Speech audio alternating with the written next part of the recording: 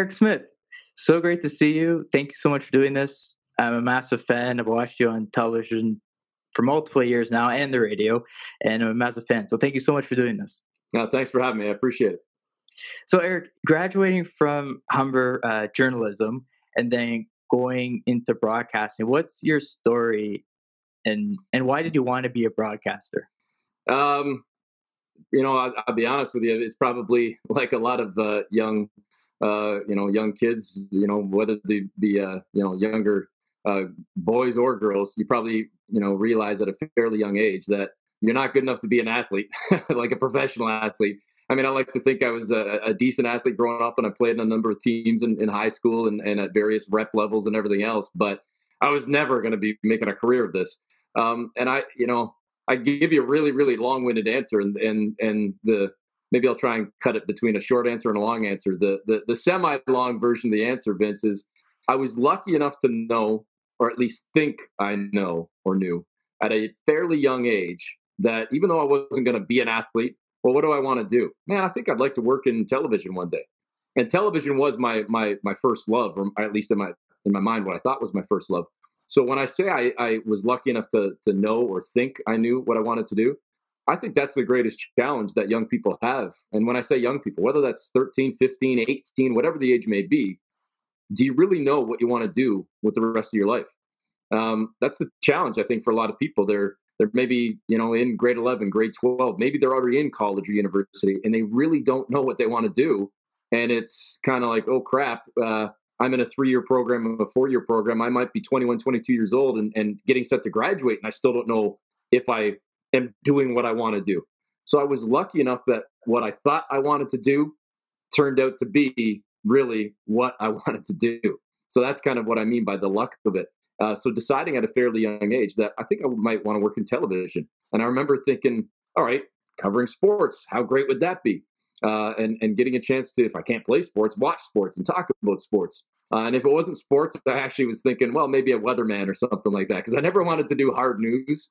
I felt that wasn't for me. And I mean, kind of like everybody, especially these days, these last 8-9 months, everybody just gets depressed watching the news and covering, unfortunately, world issues and wars and deaths and everything else. That wasn't ever going to be for me. So I focused a lot of my high school classes on English, and I kind of got away from the math. So I was never a great math student, but I got away from the math and sciences, and I did a ton of history, geography, and English. Those were primary courses for me, and like my OACs and all that to get the grades. And I remember thinking, and again, it's crazy for me to think that it's been this long, because I like to think that I'm still a young guy, but I guess I'm only getting older. It's been almost 25 years that I've been working full time. So it's been over 25 years since I went to school. And at the time, and you could tell me if this mentality still exists, and I think it's absolutely bogus and irresponsible. I think that this mentality exists, or at least existed. There was this idea that, well, if you're really smart, if you got the grades, of course you're going to university. But if you maybe aren't as smart, or maybe you don't have the grades, or maybe you just don't really know what you want to do with your life, well, then, okay, yeah, you go to college. Mm-hmm. And I think that's completely BS. It's totally bogus. I think that there's as much, if not more, value in college programs, especially for people that know what they want to do, because you get such a focused attention and a focused drive towards one specific goal, or one specific area, one specific expertise, as opposed to kind of maybe more of the general type training and schooling and educating you get in university, at least for the first couple of years before you really kind of hone in on your major, quote unquote. So in saying all that, and again, I told you I was giving you the long-winded answer. I applied for university. I had the OACs, I had the marks for university. And at the last minute, literally the last minute, the night before the college applications were due, I remember saying to my parents, and I'm a bit of a worrywart from time to time, I said, like, what if I don't get into university? What if my marks aren't good enough? I don't get accepted to my first choice, my second choice, or even my third choice. What if? Like, what did it cost? I don't even know what it costs now, but I think it was at the time like $50 or $100 or something to, put in your college application as well. So I thought, what the hell? What's $50? I'm going to kind of have that safety blanket of putting in the college application and knowing that I've got that safety net of having at least that option if the university route doesn't work for me. And as it turns out, when I started going to the university open houses and visiting certain places, I applied to Ryerson and Carleton and Windsor. Those were my three top ones. I'm trying to remember if there was a fourth, but those were my three top ones. And I ultimately ended up getting into all three, initially accepted into two and late admission into another. But then I started going to these information sessions for colleges. And I was really liking what I was hearing from these colleges. And I was liking the idea, especially of smaller class sizes. And I'm thinking, all right, rather than being maybe in an auditorium or a big lecture hall and smaller classes and teachers that aren't necessarily professors, but they're people that are in the industry that are working side jobs and part-time jobs in their spare time, in their free time, but yet they're still producers and reporters and directors and writers at various newspapers and radio station, television stations around the GTA. And I'm thinking, okay, this is pretty good. Like this seems like it's maybe the better option for me. And then on top of that, Humber at the time was one of the few colleges, and it's certainly changed now over 20 plus years, but it was one of the few colleges in the province and I think even in the country that also had a residence. So you could get that sort of university experience still going to a college. So I'm thinking, I'm checking off all these boxes, a chance to move away from home and a chance to experience, life away from home and that university, that residence type feel and setting with a smaller class size, with experts in the field, not necessarily professors that are maybe teaching from a textbook, with due respect to professors. I'm thinking this is way better for me. And then on top of that, the Humber program specifically had a lot of credit and a lot of notoriety behind it in terms of the journalism program. And the biggest question for me was opting for the journalism program versus the straight television and or TV and radio broadcasting course.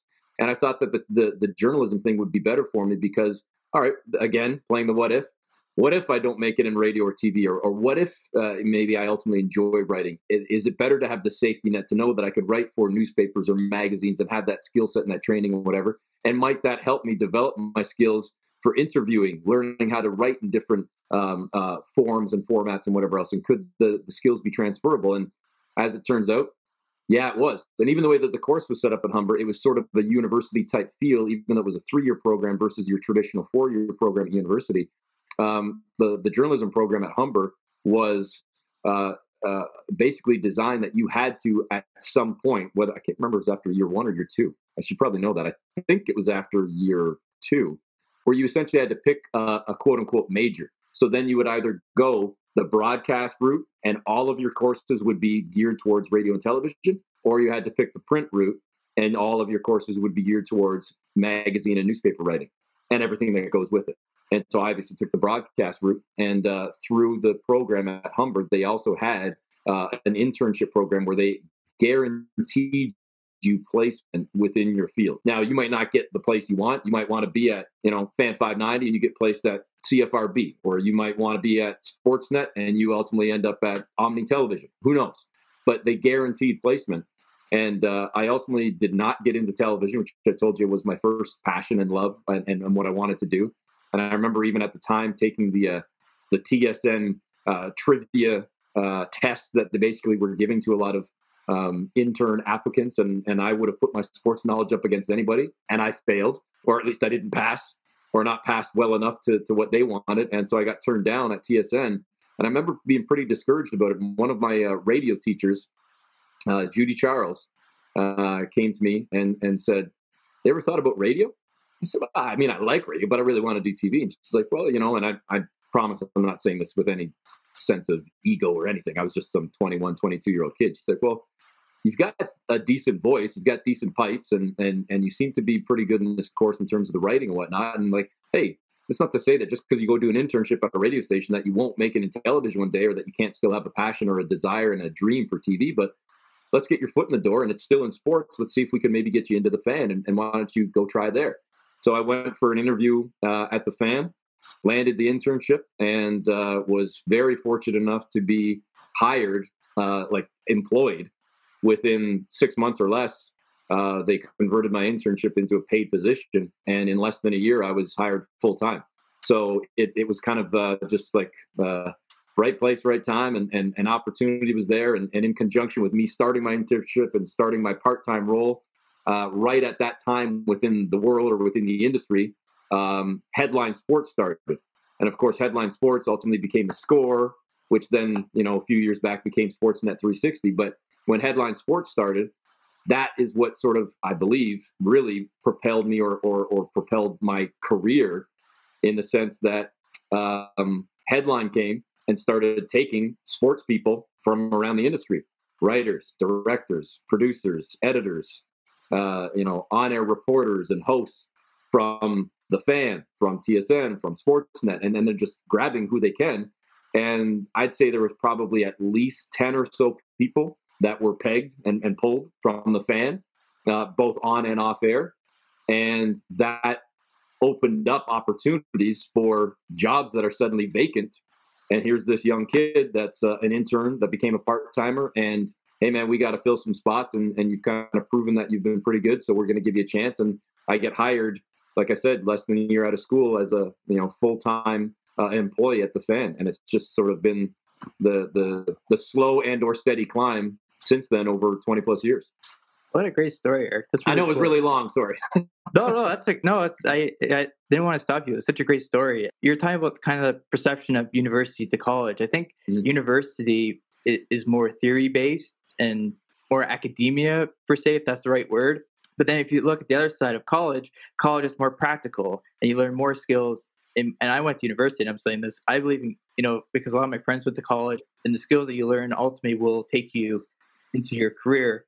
But what I found at university is I didn't understand why I was taking all these different courses. And then fourth year, I had the option to choose what I wanted to do. Yeah.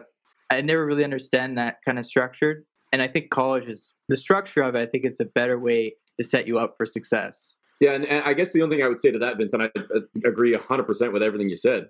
It's interesting to me now, and again, I keep referencing, I like to think I'm young, but I'm not. I've seen it now develop over 20 plus years, where how interesting is it now that most universities, if not all universities, have affiliate programs with colleges. So, like, I know Humber's got the connection with Guelph, where a lot of people now that go to university, to your point, they'll do their 3-4 years, they'll get their degree, but then go, all right, what the hell am I going to do with this now? I need to actually go get some hands-on actual skilled training. I'm going to go do the affiliated program with, blank college on a 1-year or 2-year program. So then, and that's not necessarily a bad thing. It means that you're getting a ton of schooling and a ton of background and versatility. And hell, it's probably a good thing to have 6 years of school and maybe be coming out a little bit older, a little bit wiser, a little bit more mature at 23, 24 instead of 21, 22. So that's not necessarily a bad thing, especially when we factor in that when I was going to school, we still had grade 13. So, I was older going to university and college than kids these days, or young people these days, I shouldn't say kids, that don't have that grade 13 now. So you're coming out of grade 12. Man, I don't know if I would have been ready to go to college or university after grade 12 and not have that extra year of grade 13 in high school. I think, not to venture too far off topic here, but I think high school should bring back grade 13. I'll tell you, I even said to a buddy recently, I think even now, especially now, given what's happened in the world over the course of this past 8-9 months, and the lost year that was sort of March to June of 2020, I think that's going to set a lot of people back. A kid that's in grade 3 or 4 or 5, maybe they recover, even in elementary school in general.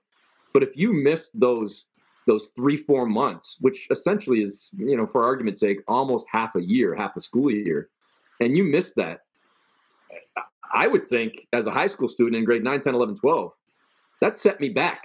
Am I really ready for grade 11 if I missed almost half of grade 10? Am I really ready for grade 12 if I missed half grade? Am I really ready for college or university if I missed almost half of grade 12?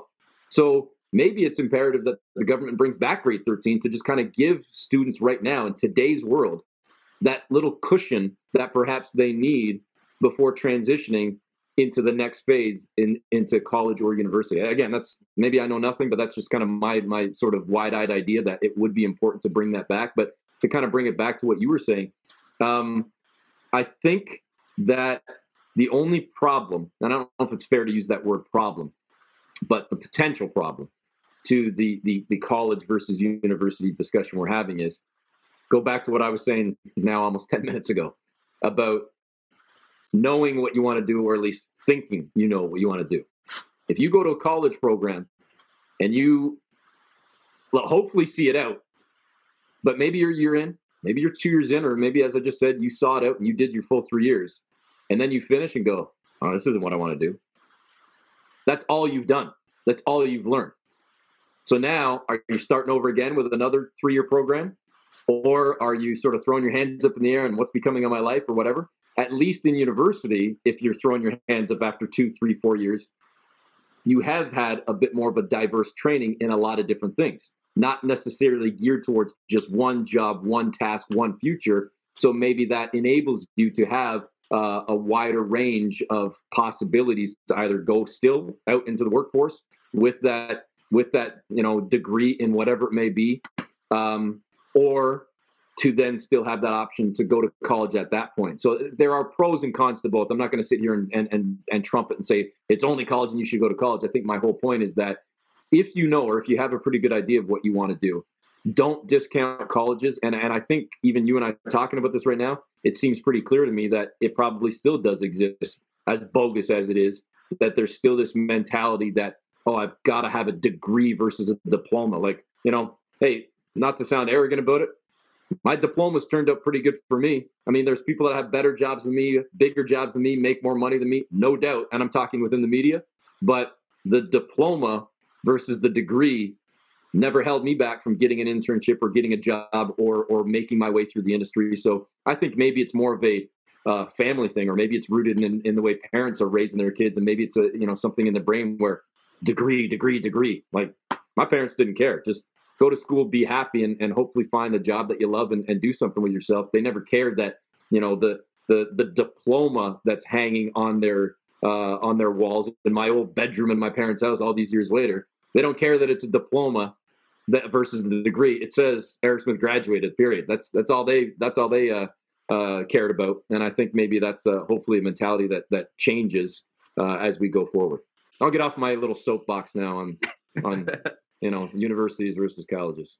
I agree, Eric, with what you're saying. And I think there's so much information now out there in the world where you can learn things and you don't have to go to school for it. Such as, I came out of university studying sport management, which is the business of sport.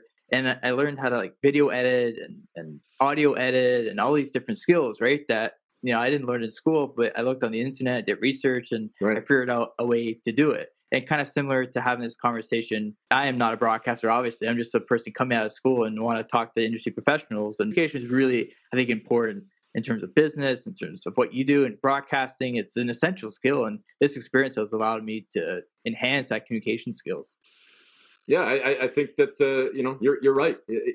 There's so much now that, again, I keep referencing age. And it's so weird for me because as stupid or crazy as it sounds, when I was in college, the internet was basically just starting. I remember the first couple of guys in the residence that had, oh my God, he has the interweb. Let's go surf. And it wasn't even at that point. It wasn't even Google. It was let's go search something. And you're too young to know this, but you probably just seen it in movies or heard about it. But clicking on an image and it's taking frame by frame as it's loading on the page because it's just so slow, and hearing the dial-up connection. But my point in saying all that is we really kind of get lost or we forget about how fast things have changed in this world and how technology has truly come along.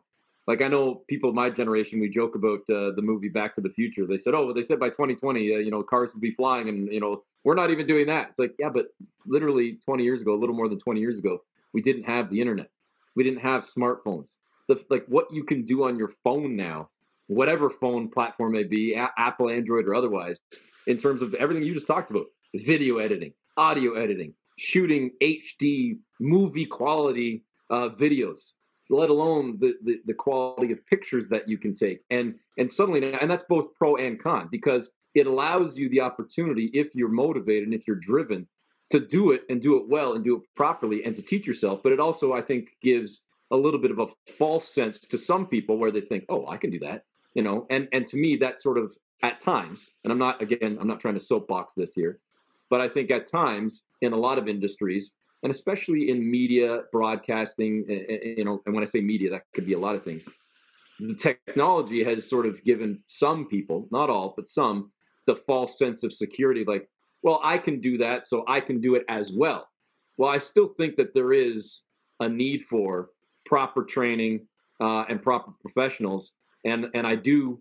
I don't know that I get offended, but I think I do at times look and say, like, okay, well, like I did go to school for this, so I listen. There are probably some wonder kids out there or wonder people out there that are far better than me, but I don't think it would be fair to me to say, well, I take good pictures. I'm as good as that photographer, or I'm pretty good at editing videos, so I'm as good as that editor at CBC News and that's been doing it for 20 years, or I've got a podcast, so I think I can interview people, and I have a following just like anybody else, and I can do what Peter Mansbridge does, or what Matt Devlin does, or you know what I mean. I think people get a false sense of security because of the access to the technology that they have, and sometimes that makes them think that they can just slide right into a certain role, a certain job, a certain industry, and maybe fast track themselves without the proper training or without following the proper channels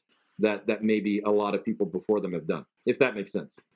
It does. Being a little bit of a left turn, Eric, but in terms of covering sports on television and radio, is there a massive difference in your preparation process?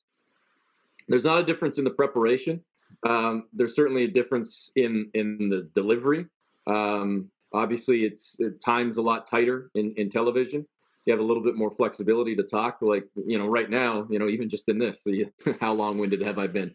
And I know this is technically TV in a sense that we're doing this on video, but obviously, it's more of just a conversational type thing. But if this were a television show, you'd have a producer and or a director screaming in my ear right now, or probably more so in your ear, to shut your guest up because you got to get to commercial, and there's no moving the commercials, and you've got to get to your sponsors, and you got to get that in. And again, that's not to say that there's not sponsors and commercials in radio. I just think you have a little bit more flexibility.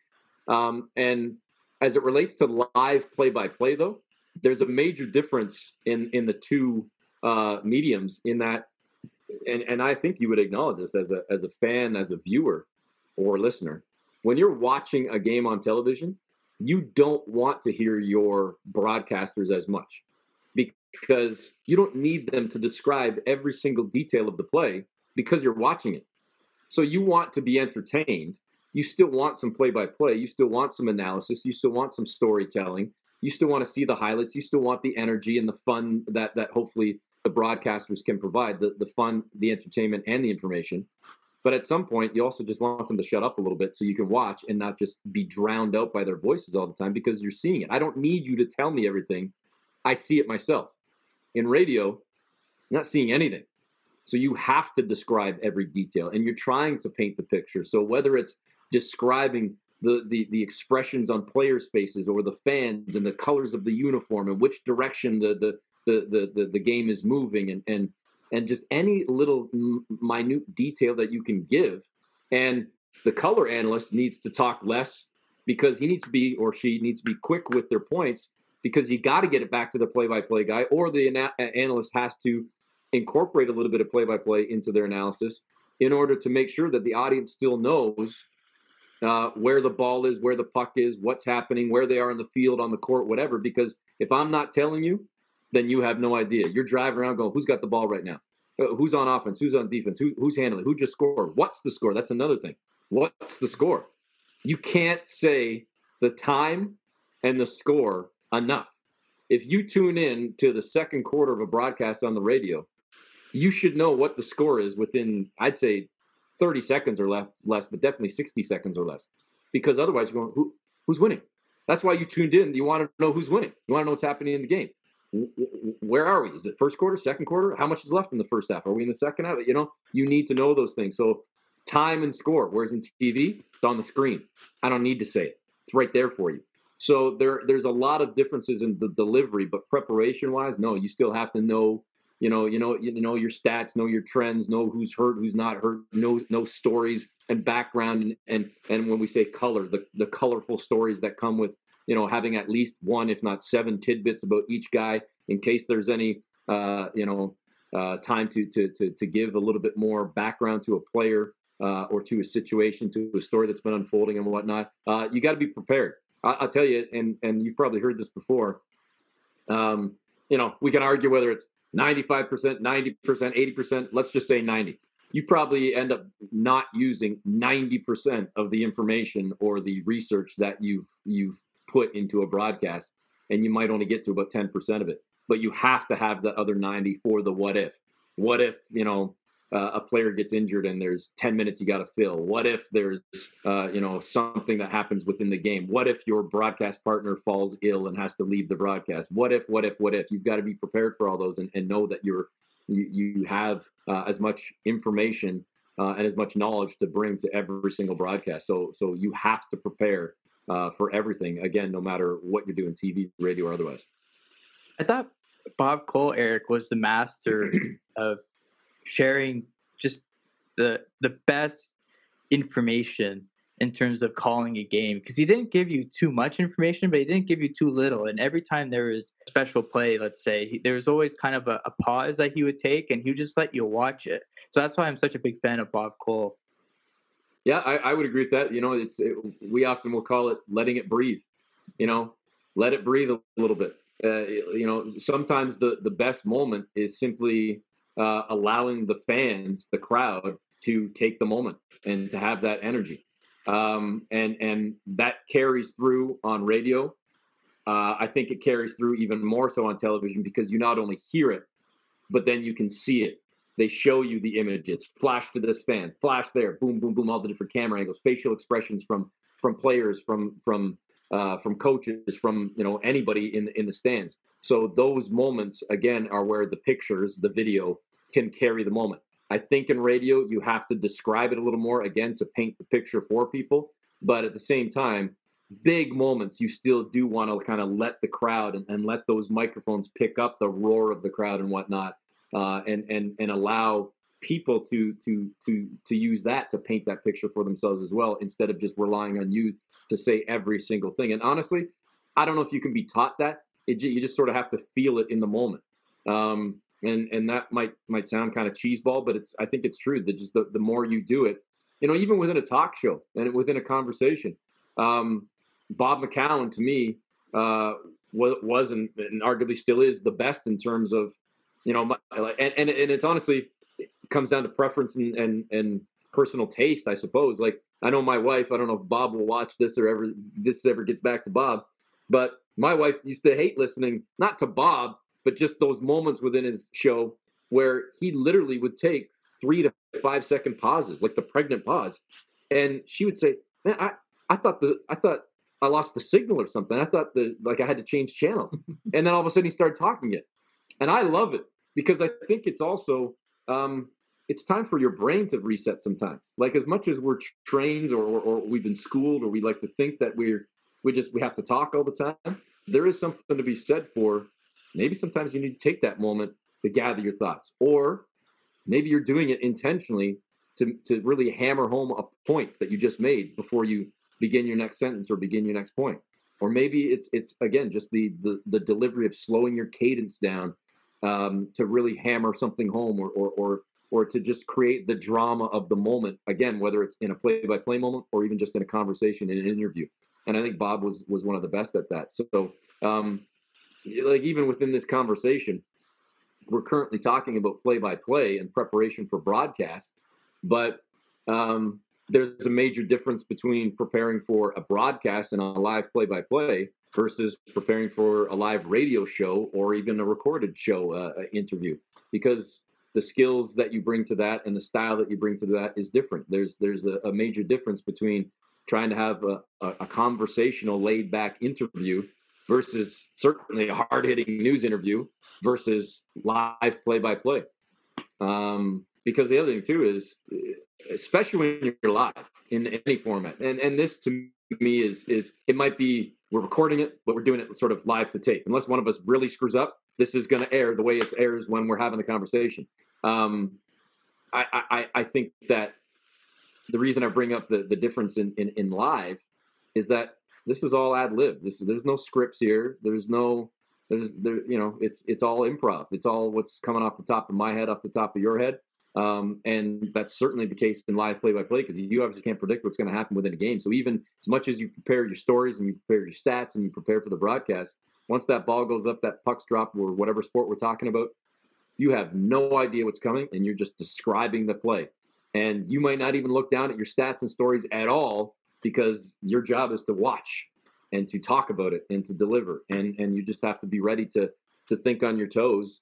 And as I say, use those improv skills and just kind of, be in the moment. And that's something that, to your point about doing this podcast and this show with different people from all walks of life, is it ultimately comes down to just conversational skills and interpersonal skills, and being able to talk and to carry a conversation and to hopefully be engaging or interesting, or at least look engaged and interested when you're talking to somebody as well. And I think that then helps in life skills in general, just to have conversations at a party with family that, if you're maybe quiet and reserved, and maybe it helps bring you out of your shell a little bit, or helps you talk to that guy or that girl at the bar, or that helps you in a job interview that you're going for, or even just, walking in the grocery store and being a little bit more personable, not being grouchy and looking people in the eye. I'm on my kid about that all the time. Eye contact, eye contact, eye contact. I want to see your eyes, because then I know you're listening and you're paying attention. And so I just think that, that it's good on you that you do something like this, because I think no matter what your background is, sport management, communications, otherwise, I think just the skill of talking to people and having conversations and communication in general, I think is something that we all need, no matter what job we're doing. Thanks, Eric. I appreciate it. I could completely agree. Before we talk about the Raptors, Eric, I want to ask you, were you always interested in multi-sport? Because you cover boxing, tennis, basketball, you're a columnist as well. Were you always interested in multiple sports? I was, and I still am. When I grew up, I was kind of a weird Canadian in the sense that I was born and raised in Canada, but baseball was probably my number one sport, and basketball was a close second. But that said, I was a massive Wayne Gretzky fan. From everything from the pillowcases to the drapes, like Wayne Gretzky. My room was Gretzky. And part of that was not only was he, the best player at the time, and to me, to this day, is still the best player of all time. But my neighbors 4 doors up were Gretzky's aunt and uncle and cousins, like the McLeans, Marvin and Sandy. That Sandy's sister was Phyllis Gretzky, Wayne's mom. So it was like, we're not talking like distant cousins. We're talking like first cousins, aunt and uncle, like, mom of, aunt is mom's sister. So I actually had a chance at a young age to meet Wayne a couple of times when he came to visit his aunt and uncle and his cousins. So I had a chance to meet him a couple of times, played road hockey with him, went to the house in Brantford. I've seen now granted, again, this was the early to mid 80s. So it's only bigger and better and more impressive since. But I saw like the shrine, the museum in the basement of all the trophies and everything in the house in Brantford, the Gretzky family home. So I was a huge Gretzky fan. And the reason I mention that is I played road hockey damn near every day of my life. I'm talking in the summertime, like road hockey constantly. But I was always out, whether I'm playing road hockey, whether I'm playing tennis, whether I'm playing wall ball, whether I'm shooting hoops, whether I'm playing in a pickup game, whether I'm out on the baseball diamonds, playing in a ton of leagues and playing rep ball. And I played 4 years of high school baseball for my high school team and played in front of some scouts and whatnot as well. But again, never good enough. They were looking at other people, not me. I loved sports in general and loved watching and playing a lot of sports. But my true passion always seemed to lie in, as much as I loved Gretzky and road hockey and everything, never played hockey. I was baseball and basketball. Those were my sports. And then I got into tennis a little bit more and played 1 year on the tennis team in high school too. And I just liked, again, watching and following a lot of different sports. And when I got to college, as I talked about sort of the right place, right time, well, the thing I left out, right place, right time, was I'm coming out of college 1 year after the Toronto Raptors come into existence. So here's this kid that loves basketball, that follows basketball, that loves basketball and follows basketball more so than hockey. And at a time where it might not seem like it now, Vince, but I can tell you from living it and experiencing it, there weren't a ton of Raptor fans or a ton of basketball fans, and those that were because they've been following for years, for decades. So they were fans of the Bulls, of the Celtics, of the Lakers, of the 76ers, the teams that you grew up watching in the the 70s, 80s, early 90s before the Raptors even came into existence. So there weren't a ton of people that either knew basketball or even cared about basketball. So for me, as a young kid that knew the game, loved the game, covered the men's team at Humber for a couple of years, and had some basketball training to some extent in that sense, I was on the bosses right away. Let me go cover the Raptors. Can I go down to a practice? Can I go down and cover a game? Can I do anything? I'll pull tape. I'll cut tape. I'll job shot, whatever it may be. And the two original Raptor reporters at the Fan were George Strombolopoulos and Elliot Friedman. And George ended up leaving. And he was a board op at the time too. Like, he was just an engineer, but he was doing kind of stuff on the side part-time. This is the other thing about this industry is, even to this day, I've got a pretty cool job, and I love and respect and appreciate the opportunity I have and the job I have. But I still do like 7 other jobs with it. It's like, play-by-play and sideline and hosting and writing, because it's just the way the industry is. You're always wearing a lot of hats. So even George back in the day was hustling, but he ultimately left for a job at, I think he went to CFNY first before then going to Much Music and then to CBC and whatnot. But he left, and then Elliot Friedman was one of those guys that left to go to Headline Sports, which became The Score. So the Raptors starting as I'm coming out of school, as I'm getting an internship, as Headline Sports starts, it's like all of these things happening at once afforded me the opportunity. I'm very lucky, very fortunate to be, had I graduated 5 years earlier, 5 years later, who knows where I am right now? Because maybe it was just the opportunity of not a ton of people knowing or caring a lot about basketball at the time, enabled or afforded me the chance to have a boss to say, yeah, sure, whatever. Go ahead, go job shadow, go cover. Yeah, if you want to work, 20 extra hours in a day, you go right ahead, go do your thing. We could use the bodies, but we're not paying you for it. Or yeah, sure, whatever. Go cover that Raptor team. There were a lot of people that thinking Toronto's not going to fly as a basketball city. The Raptors aren't going to last. And especially when the Grizzlies ended up bowing out, less than 3/4 of a decade. And the Raptors aren't going to last. This is a fringe sport. It's not going to happen. And I, myself, Paul Jones, we kept fighting that. So anyways, again, very long-winded way of saying to you, I have always watched and followed and cared about a lot of sports, but basketball created the opportunity for me very early in my career. And I was able to latch onto that and thus able to grow within that sport, with that team, and within the broadcast world as a result of that. But then as the years have gone by and the experience has hopefully spoken for itself. And again, I don't say that arrogantly. Hopefully my work has spoken for itself. That has afforded me the opportunity within the industry to have some bosses approach me and say, hey, ever considered, doing something else? Like, could we tap on your shoulder, do some tennis matches in the summertime? Sure. Yeah. I'd love to do that. I know tennis. Like, yeah, let's try it. And 1 year becomes 2, becomes 3, becomes 4. And here you are. The boxing thing, I'll tell you though, was I've only done the boxing the one time, and I would love to do it again. But the boxing had the 2012 Olympics. That was, again, and this is kind of the way the industry is to some degree. And you could probably say this about a lot of industries: right place, right time.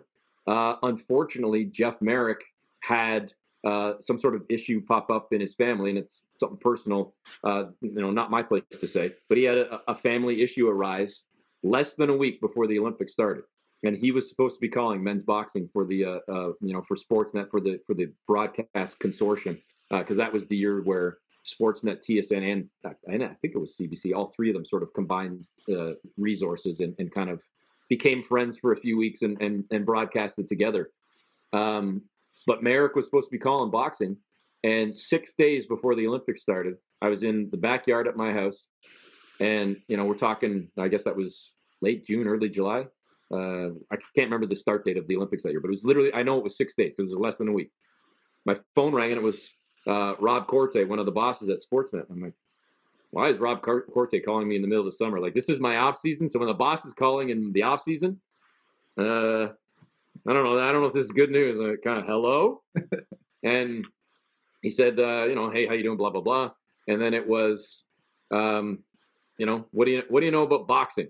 Well, when the boss asks you a question, you rarely will say, I don't know anything, or, even if you have to kind of fudge and lie your way. Oh, I know everything. Yeah, of course I know boxing. Because something's got to be coming. And I said, well, I mean, and I was honest in the sense, I'm like, well, listen, I'm not an expert by any means, but I mean, I watch boxing. I tune into the big matches. I've watched it since I was a kid. I mean, I've never boxed, but I mean, I like to think I know a little bit about it, but I mean, I don't know. Why are you asking? Well, what do you think about calling boxing for the Olympics? So I said, like the Olympics, like these Olympics in 6 days Olympics? And he said, yeah, there's, Jeff, had to bow out last minute, really didn't want to, but circumstances are what they are, and he's not able to do it. We need a favor. We need you to step up. And I thought, holy blank, like, okay, yeah. So I got a binder about like this thick, and it was crammed because I wasn't just doing one weight class. I did all weight classes for the men's boxing. There was somebody else calling the women's boxing, but I did every weight class for the men. So by like day 2, I had already called like 17 matches because they were just like one after the other after the other. And it's only 3 rounds in the Olympics and whatever. But I also had the luxury and the benefit of having Russ Anber as my analyst, and Russ is like the best. Like, just wind him up and watch him go. I mean, I felt like at times I was just saying, whatever, like, Joe Smith from the U.S. versus, John Jones. Well, John Jones exists, but John Jones from Canada. Smith in the blue shorts and Jones in the red shorts. And the bell goes round 1. And Russ, blah, blah, blah, blah, blah, blah, and I would just uppercut, blah, blah, blah, blah, blah, solid block, whatever. I'm just like ad-libbing here. And then Russ, blah, blah, blah, blah, blah, blah. Bell goes, oh, it's the end of the first round. Russ, blah, blah, blah, blah. Like, I swear, I felt like I was just saying, like, name, colors, start, end of round. Because Russ was just talking so much and giving you everything because he just knew so much that. And again, it wasn't that simplistic, but it felt that way sometimes, that he made my job so easy. And that's ultimately the good sign, or great sign, of a good broadcaster as well, is whether we're talking play-by-play or color analyst or even within a talk show, you're only as good sometimes as your partner. A good play-by-play guy should be setting up his analyst to have that platform to be the star and to tell the stories. Like, that's why they're there. You're the former player, you're the former coach, you're the former executive, you're the guy that's the trainer, whatever it may be. You've got the knowledge, the experience, the background, the stories. Use it. But at the same time, the analyst shouldn't be talking over the play-by-play guy all the time, because the play-by-play guy still has a role to do and a job to do. So it needs to be the synergy of a team. But even, as I said, within the parameters of a talk show, whether it's your co-host on your show, if you have one, you need to play off one another. You can't be just totally talking over your host all the time. There needs to be that give and take. But even if it's just a single host, why do you have a guest on?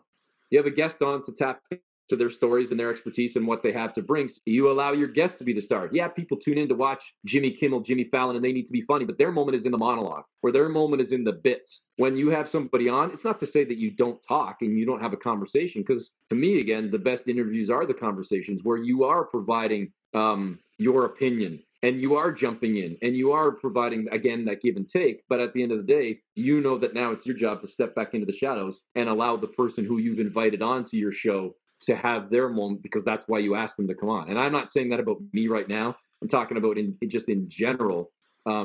Those to me are the best broadcasts, when you're allowing people to shine and you're playing off one another, and it becomes more casual and it's not rigid. And I would say that's something that you want to transfer into life in general, a give and take within a marriage, within a relationship, within a conversation, within a job interview, within a chat over a couple of beers at a party with maybe even somebody you just met. It needs to be kind of the give and take. I think we got way off topic on there. Yes, I like lots of sports. No, that's great, Eric. It's fascinating how you say that, Eric, because one of the things that I know, especially early on in doing these recordings and speaking with industry professionals, is that I didn't like interruption, because I feel like if I'm interrupting, then I'm not really listening to the point, or I'm not really listening to the story. Mm-hmm. So you're too busy trying to get your point in. Right. So I picked that up like a couple episodes in, and that's why I like listening to the full answer. Like, talk to Joel Darling, who's the executive producer with Rogers, and we're talking with him about clips, and I spoke with Paul Henrik about like clips, and the one thing about clips is you don't really hear about the full extent, right? And to such as this, if you watch 30 minutes or 35 minutes rather than watching something in 2 minutes, I think the meaning sometimes is different. Yeah, absolutely. And that's where I'll admit to you, if we were live on a radio show right now or live on a television show, I would be even conscious. And maybe it's because I've been in the industry or whatever, but I would be conscious of knowing I can't give you a 9-minute answer like I have on a couple of occasions in this conversation. Like, I don't know if you were trying to keep this to 20 minutes or 30 minutes, and we've already done, I think, 45. It's okay. But I think in these type of forums and settings, I feel the ability to maybe speak a little bit longer. And I'm also, I know that I'm guilty, and trust me, my wife would tell you, I tend to drag on a lot. So maybe I need to be reeled in a little bit. But I think that within a certain show, I would know there are time restrictions. You need to keep it tight. And I think even athletes and coaches, and there's the pro and con of this as well. Athletes and coaches, I think, have been trained to speak in sound bites at times, where that becomes frustrating then as a reporter, as a broadcaster, as a host, as an interviewer, whatever, role you want to say, because maybe you're trying to get more out of the player. You're trying to get a better answer or a longer answer or something that's just not a stock answer or cliche or whatever. And it's often difficult to pull that out because is that they've been trained? Because I can tell you flat out, these guys actually do go to media training sessions, and there are people that do this, that go in and visit with teams and tell them, this is how you answer X, Y, Z, and this is how you can answer without really answering, without really, like, this is a job, and this exists. But is it because they've been trained that way, or is it because they don't trust you, or is it because they don't want to put their foot in their mouths, or is it because they're just shy? Or then do you get the guy that gives you a longer answer, a more passionate answer, a more honest answer, but then you've got, and I don't mean to use Joel as the bad guy here, but then you've got a boss that's going way too long. That needs to be cut down. Like, well, no, it's like that 60-second answer was incredible. It needs to be 30. We only have time for 30 seconds. Well, what am I going to cut out? Like, I can't. Well, we got to cut it. We only have 60 seconds. So that's where you run into, even when guys give good answers or longer answers, do you have the time for it? Or whomever edited it, did they edit the right portion that you wanted as the interviewer? And then we speak about then the team concept and definitely the team mentality that needs to exist within my world, at least within broadcasting, where it's not just as simple as the viewer at home or the listener at home seeing or hearing the final product. 9 times out of 10, there was a reporter, let alone the interview subject, and then there was a producer and maybe an associate producer and an editor and a director and a sound guy. There might be anywhere from 2 to 3 to 7 people working on one thing, and they all need to be working collaboratively and know that the vision of what I thought this would look like in my mind is the same as your vision and doesn't come out completely different, let alone the intent of what was said by whomever, player, coach, whatever.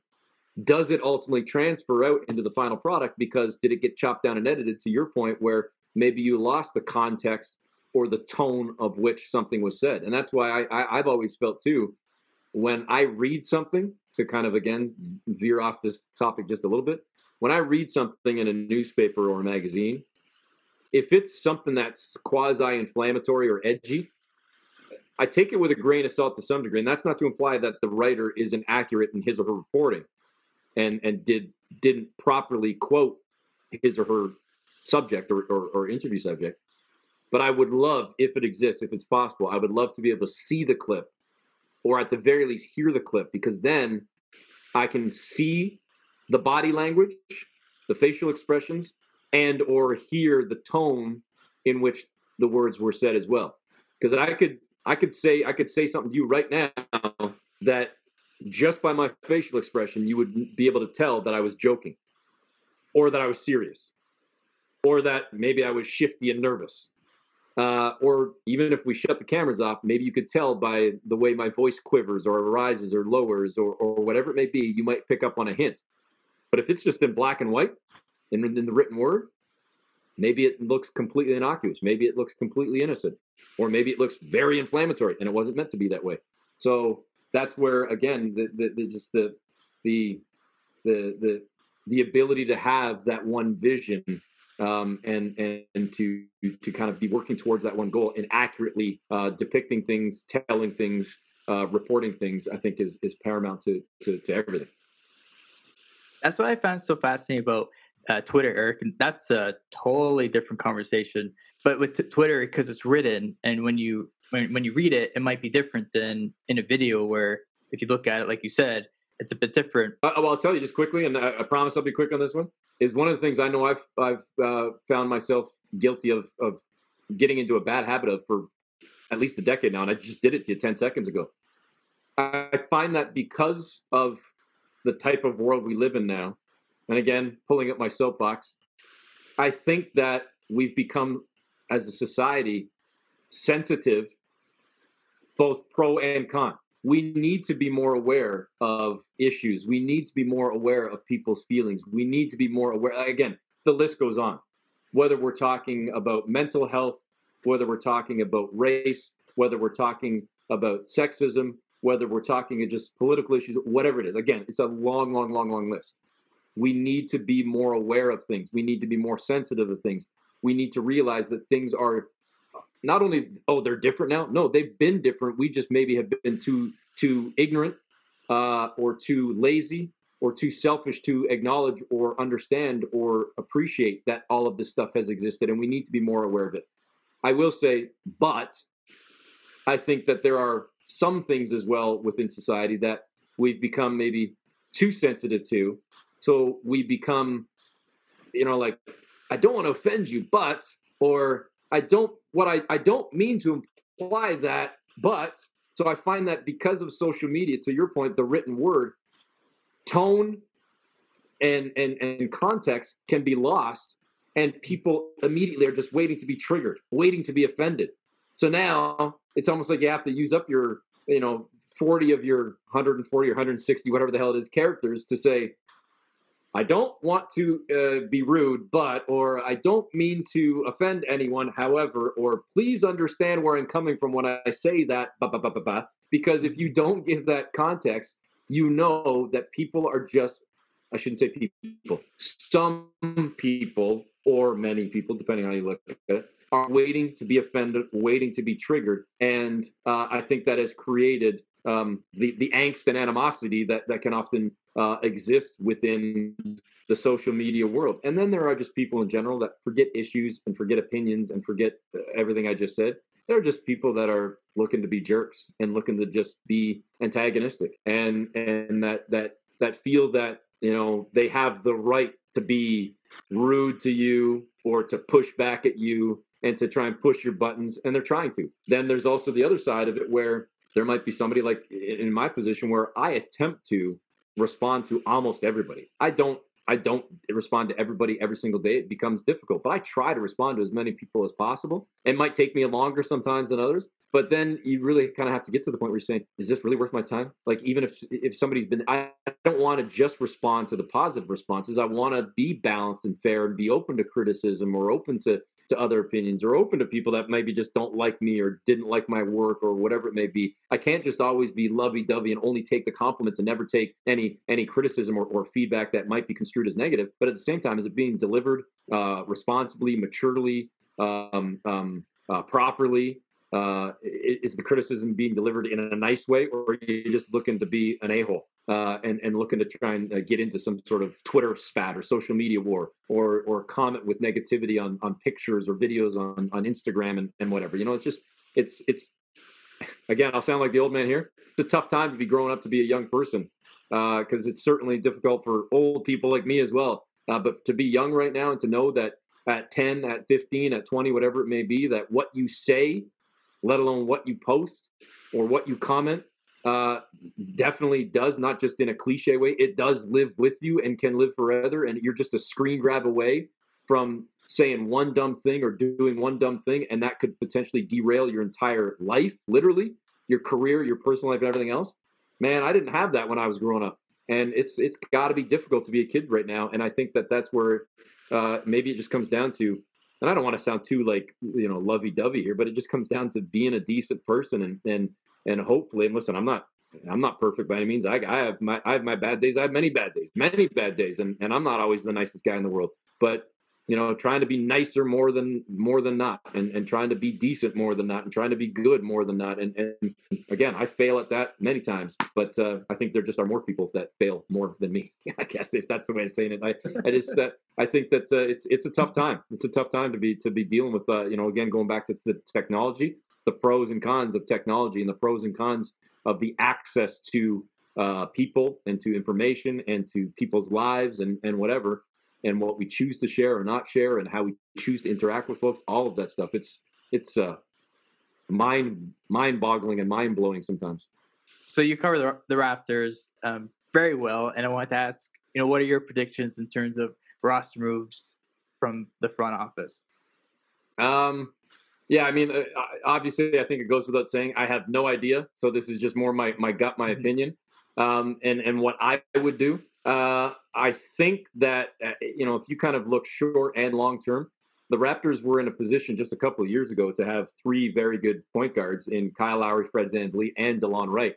And we were talking a lot about the potential future of the 1-2 punch of maybe Fred VanVleet and DeLon Wright maybe being together. And if Kyle Lowry were to ever retire or move on, you think you've got, you hand the keys to the organization over to one or both of those guys. But then as the years kind of unfolded over the last couple of years, there wasn't room for both. There needed more wiggle and flexibility to the roster, and DeLon Wright ultimately moved on and now is playing in Dallas. So now you've got Fred VanVleet and Kyle Lowry.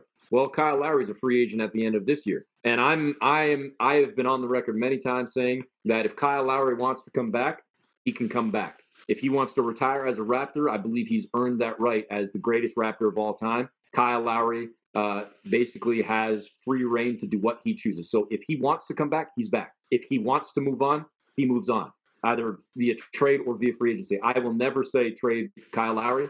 He has earned the right to decide what he wants to do, whether it's staying or going.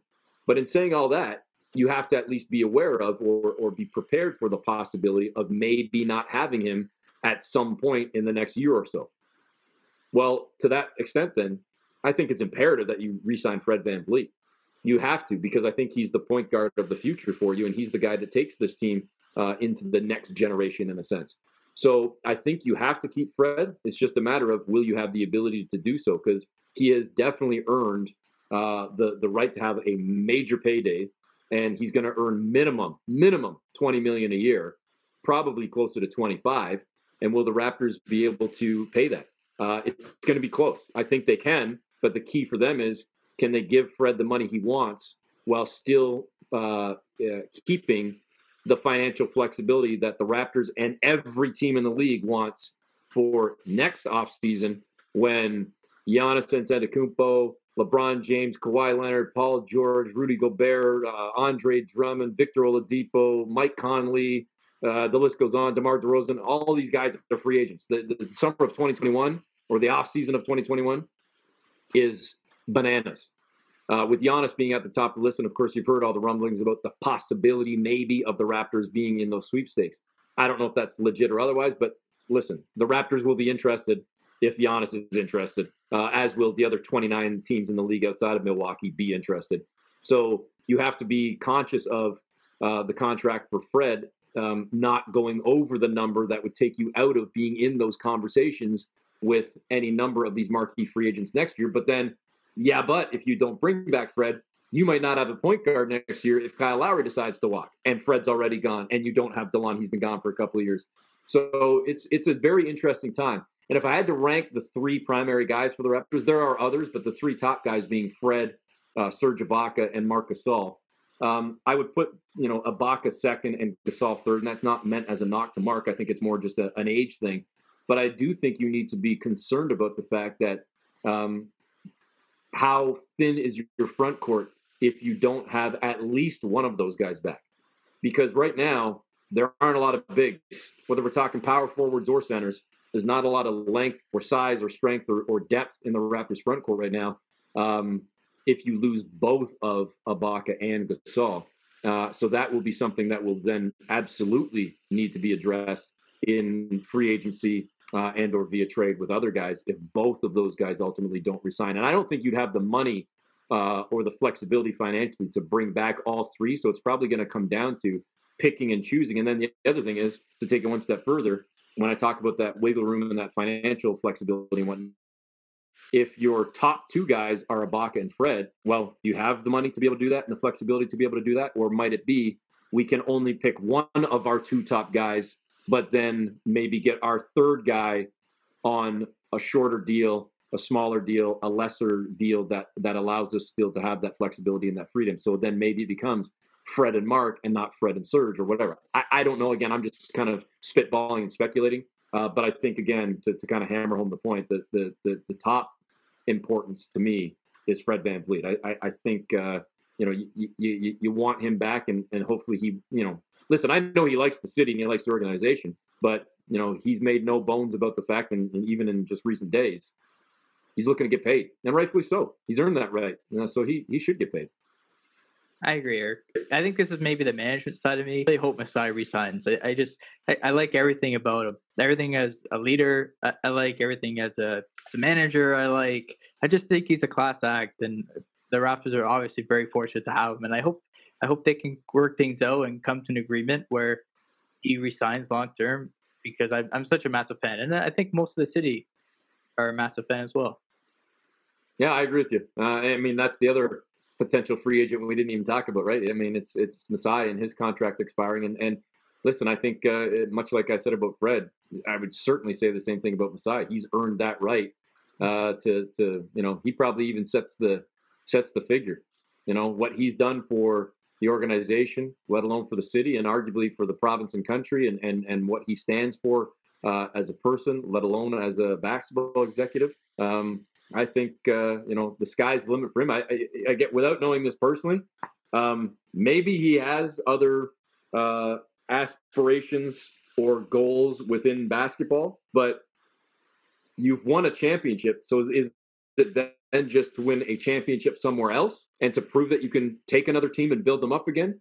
Or do you have drive and motivation outside of basketball? For as active as he's been with his own charitable ventures and with his own organization with Giants of Africa, is your dream outside of the NBA? Is it outside of the Toronto Raptors? Is it politically driven? Do you have goals or aspirations to be a politician one day, to work for a government, to I don't know what? We neither one of us know that answer. And Masai is a very nice man and certainly a well-respected man, but I think he's a fairly private man as well. And he has chosen to, and it's more than his right to not talk about stuff like this right now, and to just kind of let the process play out. And he has said, like, he's not thinking about the contract. I got to imagine he has thought about it, but he says it's he's here to run the Toronto Raptors, and until he's not, then that's what he's going to do. And I hope, just like you, that he's around doing it for a long time. I really do. Awesome. I have one more question for you, Eric, because you've traveled, you've been in the industry for a long time. What would you say the most memorable moment in your career so far in broadcasting, or even as a fan? Yeah, a special moment. It's honestly, Vince, it's tough to give you just one, because I've been fortunate enough and lucky enough to have many. But I'll try and cut it down to just two. And one, I think, is obvious, and that is the Raptors winning the championship. And to know that, selfishly speaking, even, I had a chance to be a part of history. I was calling the game on the radio. So as much as it would have been amazing to be a part of the television broadcast and to do the post-game interview and to be on the floor, with the ticker tape falling on me and all the confetti coming down and interviewing players in the moment, whatever, that would have been incredible. Trust me, it was just as amazing to be calling the game on the radio and to know that, when you listen back to the Raptors winning the championship, whether it's their only championship or whether it's their first championship of 3, 5, 10, whatever it may be one day, my voice, my call will be part of history. So that's a thrill for me as a fan, let alone as a broadcaster, to know that I own that little piece of history. It's kind of just cool to think of it still, and to know that even in that moment, like, because I call the games for the team, and we're team broadcasters, we're considered part of the travel party, the team, the group of people. And the reason I say that is we were very fortunate to be invited into the locker room about 90 minutes after the game and after the kind of champagne shower has sort of, well, maybe not ended, but quieted down.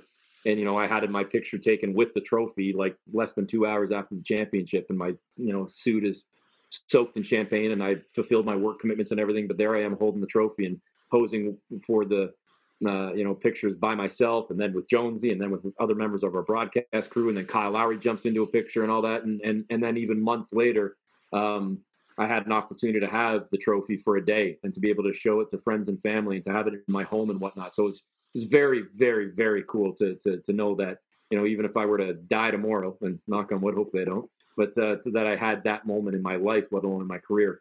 But the other one, crazy as it may be, even though I've had a career in sports, and I told you I never wanted to cover news, the attacks on the Twin Towers on September 11th, I was at that time in my life and in my career hosting the evening talk show on Fan 590. Myself and Bill Hayes, we were on Monday to Friday, 7 to 11.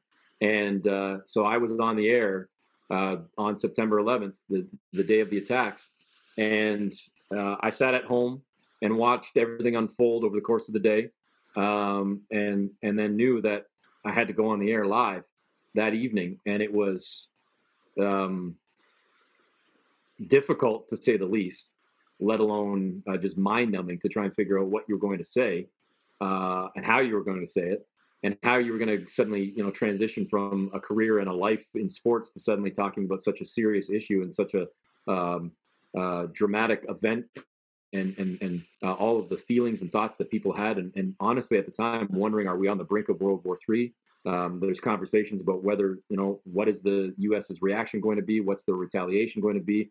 How important will Canada play a role in all this? Is there going to be a draft if we go to war? All this stuff. These were topics and these were discussions that were going on. And to suddenly switch from sports to that, not only for that day, Vince, that evening, we became a news station or just a event station and just a cultural station or just an outlet for people to vent and to talk for at least 2 weeks, if not 3 weeks. Like, we started to get into some stories that had sports angles to them as it relates to when will we be back playing? How amazing was that moment when the Mets and the Yankees got onto the field in the Subway Series in the midst of all this and sort of rejuvenated a community just because they were able to play that game, and to see the FDNY and the NYPD and all the first responders on the field and all that. Like, you found sports angles, but for a while, we weren't talking sports. We were just talking issues as it related to it. And that night, like that first night on September 11th, we had on the former head of the Transit Commission in New York City, who was actually friends with the father of one of the producers at our station. So that in itself was incredible to hear about the infrastructure that would have existed and everything. But then I'll tell you, the other thing was, we spoke to a survivor that night, like on the day of. And again, this guy was working in Tower 2. I don't honestly remember what floor. I want to say it was in the high 20s or low 30s. He was in Tower 2, and I'm trying to remember 20 years later the details, because I don't want to misrepresent here. He knew that Tower 1 had gone down, and he was in the staircase trying to get out of Tower 2. He got out of Tower 2 and was okay. But the problem at the time was all of the cell phone lines, all communication within the city was jammed. Like, nobody was able to make phone calls especially into the city. And if you got a signal, it was like rare, few and far between. So one of the producers at the station knew this guy, again, through his father, said, I know person X, see if you can contact him. We don't know if he got out. Keep calling the number. I had the home number and I had the cell number. So I and my producer and Bill Hayes, we kept calling. And we finally got him on his cell phone. He picked up, and he didn't know who the hell I was. And I explained the connection and how we got his number and spoke to him. And he was at like a coffee shop. He didn't know where he was going, where to go next, how to get home, whatever else. But he said, can you call my wife and tell her I'm okay? I can't get through to her. And I said, well, I've been trying. I can't get in either, but he's like, please, please, please try. Da, da, da. So I called and kept calling and kept calling and kept calling. And ultimately the house phone rang, and the woman picked up and thought, just like immediately was shouting out her husband's name. And I said, no, it's actually Eric Smith. I'm calling from a radio station in Toronto. And she's crying and completely, obviously, understandably, completely bewildered. And as I calmed her down and tried to explain the situation, I told her that I've spoken to your husband and he's alive. He survived. And he wanted me to call you, and he wanted me to that he's alive and that he's trying to find his way home. And she's clearly, completely beside herself and starts bawling again and is just sort of sideways on the phone with me. The fear and the pain, and then suddenly the exuberance and the relief of knowing that he was alive, and then still trying to process who in the hell I actually am and why I'm calling. So that moment, and then to reconnect with the man a couple of hours later and to do the live interview and to hear him recount his day and his story of getting out of the tower and living through it. That to me, right up until the championship for the Raptors, was the number one moment. So as much as I've been able to cover sports and talk to some of the greatest athletes and interview some of the greatest athletes and experience games and live games and whatever else, at the end of the day, even though I never wanted to get into news, that was the top moment, because it was just such a life-changing experience to live through that day, to live through those shows. But then, even as I said, just that moment specifically and those conversations specifically with those people, that kind of to this day still stands out more than anything else. I fought back tears, Eric, when you were telling me that story. Wow. Eric, what an honor this is for me to speak with you. I really appreciate it. Thank you for your time today and your insights. And I can't believe how many topics that we covered. It was well, I kind of talk. I kind of talk a lot, so yeah. I don't think either one of us thought we were going to do almost an hour and a half. So, yeah, I actually got to go. So I got a show that starts soon. But I appreciate it, man, cool. and thanks for having me on. Absolutely. And as Paul Hendrick says, we hope we informed and entertained, and see you next time.